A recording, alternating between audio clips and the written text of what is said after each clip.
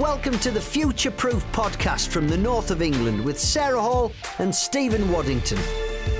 We'll be talking about what's hot and what's not on the internet in marketing, the media and public relations. Hello, Sarah. Hi, Stephen. So this is take two. Yes, well, you cocked up the first podcast recording, didn't you? I was too busy eating biscuits, which we were kindly sent by the team at We Are Resource. Yeah, who do marketing comms from Leeds and are just all-round good guys, and they've got a campaign called Dunkability out at the moment. Thankfully, because we didn't record properly yesterday, you were able to be spared the awful sound of him slurping along and chomping biscuits while trying to talk. I don't promise not to slurp in this session, but you have taken the biscuit box away from me. I'll keep you right. You've changed your name. What's that about? Yes, so we got married, didn't we? 3 weeks ago, and we have another family and friends bash next week. It is the Indian wedding, isn't it? So yeah, so second event next week on the River Thames. We're not floating down the Thames, but we're having a party alongside with a humanist celebrant. I'm looking forward to it. Yeah, and we've realised that actually we've got to get the intro sorted because obviously it still introduced me as Sarah Hall. But we'll work on that in time. Yeah. Okay, so this... Special show today. Special show, yeah. I wanted to celebrate this. I wanted to celebrate the work of a woman called Mary Meeker, who has been producing reports since 1995 called The State of the Internet. She publishes it around this time of year, looking at trends on the internet, covering various different markets, geographies, adoption of the internet and behaviours. The deck is monster, so 300 odd pages this Taking year. him a week to work through it, and he still hasn't got a blog out yet. No, but this podcast will give me the kick up the arse I need to do that. Right, we've called out 13 different things people should be looking at that are interesting from the report that have a bearing on marketing, media and public relations, ranging from internet and adoption and usage, changing business models on the internet, transparency, regulation. Let's just hit it off. The first thing right at the top, every year Mary looks at how people are adopting the internet and using it. We've crossed the threshold, so more people are connected to the internet than aren't, 51% of the population around the world, but growth of adoption is slowing. It fell from 7% in 2017 to 6% last year. Smartphone adoption is also slowing. That's the main point of access in developing It's kind of markets. obvious though, isn't it, in terms of most people, certainly in Western markets will have a smartphone. They'll probably have one tucked away as well that's a spare because the rate of the new ones coming out is unbelievable. And secondly, there is obviously a refurb market which is very strong now. It's very established, so... Yeah, smartphones are plenty. So there's almost a fix-it shop on if you break your screen, or a third-party market shop on every street corner now, isn't it? That's not recognised obviously by the original manufacturers, but it means that you can get a screen replaced at a fraction of the cost. But that's a boom industry. Helpful if you've got teenagers. I haven't got the numbers to hand, but smartphone penetration in the UK and mobile phone penetration in the UK, as you said, is more than one per person now. Most of us have at least one, and many have two. Mary also breaks out the adoption in the main continents of the internet. So, unsurprisingly, Europe and North America have the highest rates of internet adoption and usage. Asia Pacific, Africa and the Middle East, Latin America and the Caribbean have the lowest. And that's where the remaining 49% of users are going to come online. That's first. Second point, an interesting point actually. Mary looked at the alignment of, the usage or viewing of different forms of media compared to their market valuation for ads. So traditionally, the internet and mobile has lagged, hasn't been valued appropriately for the attention it gets as a form of media. Now that there's been a correction in the market over the last 2 years, so TV and mobile both have around a third, 33 and 34% of attention, and they account for that size of the market. Desktop 18%, also 80% of the ad market. Radio is under indexed though. That's interesting. Well, I think that's fascinating because if you think about 10, 15 years ago, integrated campaigns would always have had radio within that. That has changed. I've certainly seen it change with our clients. Of course, there's lots of different reasons for that. Depends on who you're targeting and how. And you've now got streams like Spotify that you can use. So it just depends on who the market is. But it is fascinating because we're seeing a small resurgence around here. So depends on who you want. If you it depends on the socioeconomic group. If you've got people who are working in, say, manufacturing sites, they will tend to have a radio on the whole time. Of course, local radio is really popular. So it just depends on who you want to target, how and what for. Back to the organisational objectives again. So we'll come back to audio because there's a boom in audio devices, home audio devices. Come back to that in a moment. Print is over-indexed. This is a surprise. You'd have thought the correction would have worked through now in the shift of print to digital, but it's not. 3% of attention, consumer attention, is focused on print by time, yet it still accounts, so it's over-indexed for more than double that amount of ad revenue. So that says there's going to be a correction in that market, an ongoing correction in that market, and if you work in print, just going to get harder and harder. The struggle is real. Yeah. So third point that we pulled out is this move to programmatic advertising.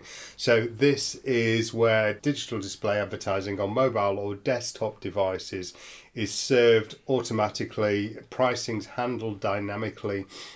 placement handled dynamically in the time that it takes you or I to load a web page. Makes advertising incredibly lean, removes wastage. So the market has grown from 10% in 2012 Here's Madge coming in the room. to 62% in 2018. Yeah, Madge, our dog, has just walked into the recording studio. The room and just banged herself off the door. Someone left the door open. This is the marching machine, so machine learning. Run from 10 to 62. It's a little bit no shit shirt though, isn't it? As markets start to automate and streamline.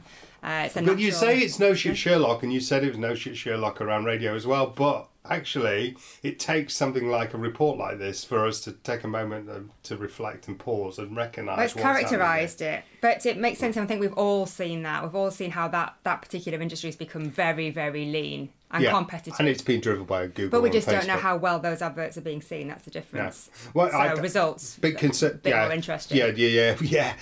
We're talking about ads being served. Whether anyone's actually viewing the bloody things is another thing entirely. That market, though, is made up. 6% of that market is made up by Google and Facebook. That's a concern.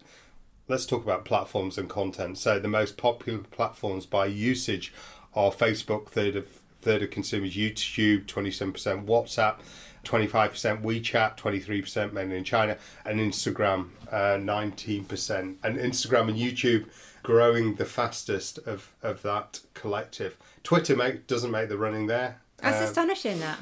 Yeah, Twitter's had a boom thanks to the tweeter-in-chief, Donald Trump, President of the United States. It really has, hasn't it? And the discourse around political debate in Europe and other markets. Yeah, it's surprising yet that growth hasn't been picked up. Certainly it's not a large platform by a number of users. What are users doing on these different platforms? Well, they're using short-form storytelling. So that market for stories, and this isn't something I've ever done myself as a form of content creation, has grown in the last 12 months to 105 billion daily active users. 105. I think any active comms person who does tactical execution would totally recognise that. Right. Because we are doing, you can see the trend for storytelling. It drives me insane, this kind of, we have to do everything, and we're all about storytelling. But actually part of that is really important. A third of my business is video, and it's moved from 5-10 years ago to being corporate videos to much more short form, and not just things that we're putting out on the internet, but user-generated content that we're wanting our clients' audiences to provide, and they're doing it themselves. You get a really good campaign, you've got a hashtag with a call to action, people join in because they want to. If you get that, the call to action right, and you're in the space and having the right conversations with the audience that you want to engage with, they do get involved. That data point again, 1.5 billion daily active users, mainly on Instagram stories, Facebook and Messenger stories and WhatsApp. It's no wonder those platforms are piling into that form of content. It's incredibly successful. Let's go back to audio. I know this is a technology you have a love-hate relationship, increasingly love actually, but the install base for the Amazon Echo device has doubled in the last 12 months, so there's something going on in this market to almost 50 million. Echo Skills, so the skills, the small apps that run on the Amazon Echo platform, have doubled in growth to 100,000 skills in the same time period. And if you're a brand and you're working in a consumer market, this has got to be a technology. Right up your Strasse. Yeah, let's talk about the technology though, because it's totally developed. You recently, you 18 months ago when we first got an Amazon device, you fell out with it almost daily. So we had Alexa on the houseboat and we've got OK Google here. And I always liked OK Google better because I got more out of like OK Google. Alexa was just a total bitch. But now I've got a little dot and all of the devices have suddenly decided that they're going to listen to my voice and do as I asked. Which is what makes a happy household for Sarah. That's all I ask.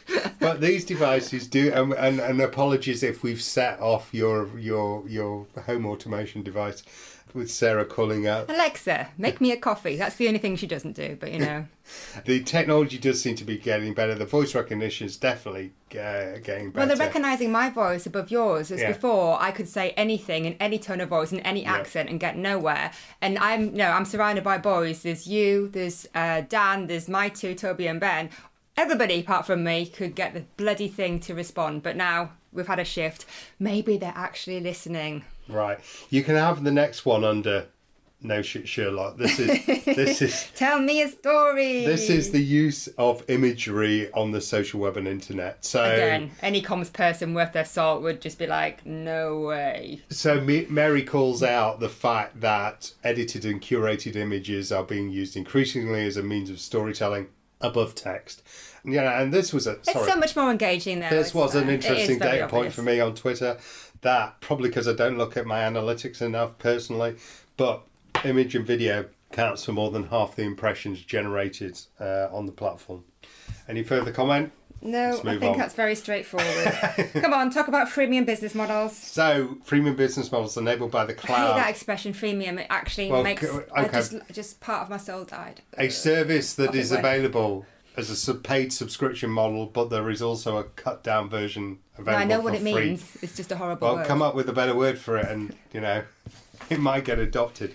Every time you say it, a fairy It's moved from gaming to enterprise to consumer, and actually Mary identifies that for organisations it's a low-cost, risk-free form of marketing, providing you've got sufficient people that are willing to pay for the premium service.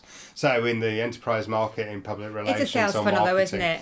Canva, Dropbox, G Suite, get them Slack. in, the business grows enough, you can then upsell them to the premium one. Yeah, which why not? It's good. It's great business. It's what we would advocate to clients. But what is a concern though is the people that don't budget properly for tools and moan and bitch when they do have to pay for a premium version of Canva, Dropbox. Like public relations, really. What can you do for £2? Nothing. If you want a commercial service, buy a commercial service. If you want something for free... If you want organisational results, suggest you invest in it. We're getting tired of the internet. This was something that was picked up by the Reuters Institute in its annual report of news. And 25% of people in the UK are turning away from the news. Lack of sleep, FOMO, fear of missing out, all cited as negative factors. But I think we would probably all recognise this. We've talked a lot on this podcast in different episodes about mental health and how it's adversely affected by what's going on the different platforms, because obviously news is broken straight away. There's if it's bad news, obviously you get regular updates. Not just that, discourse is not as polite as it used to be, so you can very quickly walk into Twitter, for example. It's a very good example actually. It's probably the platform that's the worst for this, and find backbiting, bitching between people or full-on arguments. And I think that really is making people... And that's only within the public relations community. But also, you don't want to miss out, and you want to know what's going on. So the marketing community on Twitter is a bit more circumspect. I think they're pretty good. Yeah. There's this weird thing going on in the market, isn't there, where all the platforms Mary Meeker points this out, all the platforms are launching time tracking features to point out that you're spending too much time using the platforms, but they're not actually doing anything. So my phone sends me a little thing that says exactly how much screen time I've had. I pay no attention. The internet is fracturing. You'd be glad to know this is 0.9 out of 13. And you've already stole the thunder on at least 2, so yeah, we're good. 2 of the ones coming, so we're going to get a bit quicker. User privacy and regulation is coming if it's not there already in markets. So examples like GDPR in the UK are creating a splintering the internet, and so you're getting a different internet in the EU as you have in different parts of the world. Platforms are attempting to get ahead of this by introducing their own means of managing privacy. Only 3 platforms so far, though, have end-to-end encryption, and Mary Meeker calls out Telegram, iMessage and WhatsApp. But, managing my own use of data and privacy. So the local regulation's not going too well across here when we look at the porn ban. Having to provide... What's happened? Been kicked into the long grass. Why? Are you pretending you don't know? I don't know. No, I don't know. There was going to be a point where we had to prove that we were over 18 to be able to access porn. But why has it been kicked in the long grass? I'm not sure, but I'll have to go back and look at the story. But I just giggled a little bit and moved on. Yeah. Right. That's probably going to be one for Bojo if he gets in. Although who knows now he's this fracas with his girlfriend. Well... Tories will elect anybody, won't they? Let's move on. Number 10, the promise of the open web. So this is one for Clue Train junkies that where there is open dialogue, two-way conversation on the web, and you won't find it in many places, but one place you will find it is where you get reciprocal views on platforms such as Airbnb. I'm just giving a little cough there because of the troubles that I've been having recently with fake users. But yes, I take the point. It is something. You didn't watch Watchdog the other day, did you? No, I didn't. Speak to Sharon O'Day, because she's had a problem. She's been very public on Twitter. Oh, she did. Her account was faked, wasn't it? Yeah, I remember that. I need to clearly need to be reading a little bit wider than the Mary Meeker report, which is absolutely. But it's taken you for 10 days. It's taken you a while. Twitter's not always the greatest place for discourse, but it is a great place for where humanitarian concerns like Hurricane Harvey and where communities do come together. And communities do come together. Me Too, Black Lives Matter and such like as a force for good. So the promise of the web lives on, the open web lives on, but not in many places.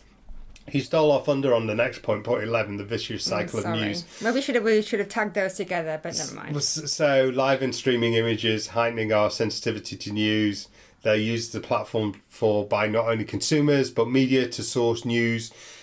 Traditional media amplifies those stories and repurposes on our social media, and we all blow up in a frenzy of polarised I was really surprised discourse. that 21% of people use YouTube to source news. It kind of makes sense. So it's broadcast, but do you may. But but the problem is it might heighten our sensitivity, but after a little while you become desensitised, and that's a massive problem when you have big political issues that need the public's attention and for us to maintain scrutiny on the political parties to deliver what's needed. Brexit fatigue and all sorts, humanitarian issues particularly. We've seen this with immigration. And look at Grenfell. They still haven't got the things, the people who are affected still haven't had the justice that they deserve. And also... And we have to keep the pressure on. 2 years on the work, the other buildings, buildings with similar infrastructure. Still not had it. And cladding haven't been repaired. Yeah, haven't been repaired. There was a very good campaign, actually, around the recent anniversary of Grenfell, where buildings in cities around the world that hadn't had their cladding changed were lit up.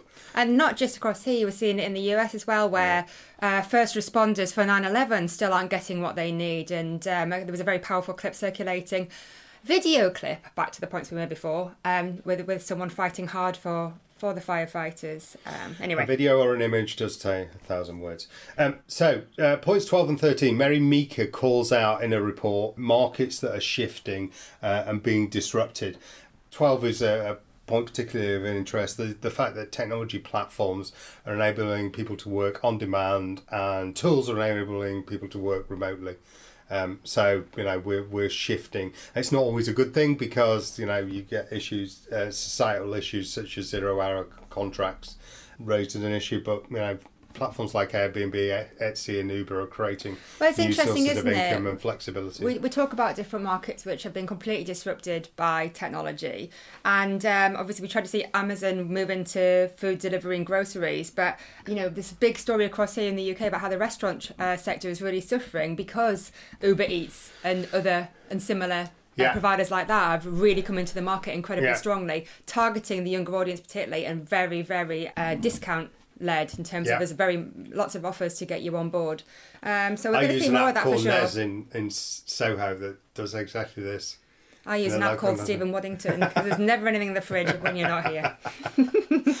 So, final point, turning the classroom inside out. I think this is something we're very aware of in our day jobs. The education market rapidly being disrupted by technology. So, interesting data point. Mary Meeker points out that 500 million, that's 500 million post-secondary classes, higher education classes, were broadcast via the internet next year. Predominantly focused on technology areas, machine learning, algorithms, crypto and Bitcoin. And well-being. But also things like well-being and actual personal learning and development. Those were top courses on a platform called Coursera in 2018. Completion rates around 50%. So, you know, you only get certified for completing an online course if you actually go through to the end. No surprise there. That's compared with 90% for a traditional degree, right? Yeah, so you know, there is some drop-off, but it's widening access to learning and development and truly democratising it. Yeah, absolutely. So still, and this is something we both see in our day jobs, right? Yeah. And we're delivering differently. And also, I'm certainly doing my CP differently for this kind of reason. Yeah, you know, there's a natural tendency to think this market has been driven by the US because that's where all the large learning and development platforms are. It's where LinkedIn is. But, you know, Europe makes up a fifth of this market by classroom sessions delivered. So, fantastic. We're done. It's a great report, right? It's a brilliant piece of work. So 300 pages. It is a monster to distilled to here read. into 13 points. Distilled in 13 points. Hope that was useful. Hope you enjoyed it. Massive tribute to Mary Meeker, who I'm a huge fan of. I follow her work, and we both follow her work. And Fierce. Look her up around this time next year for her 2020 report. Thanks very much for listening. Thanks for listening. Goodbye from us.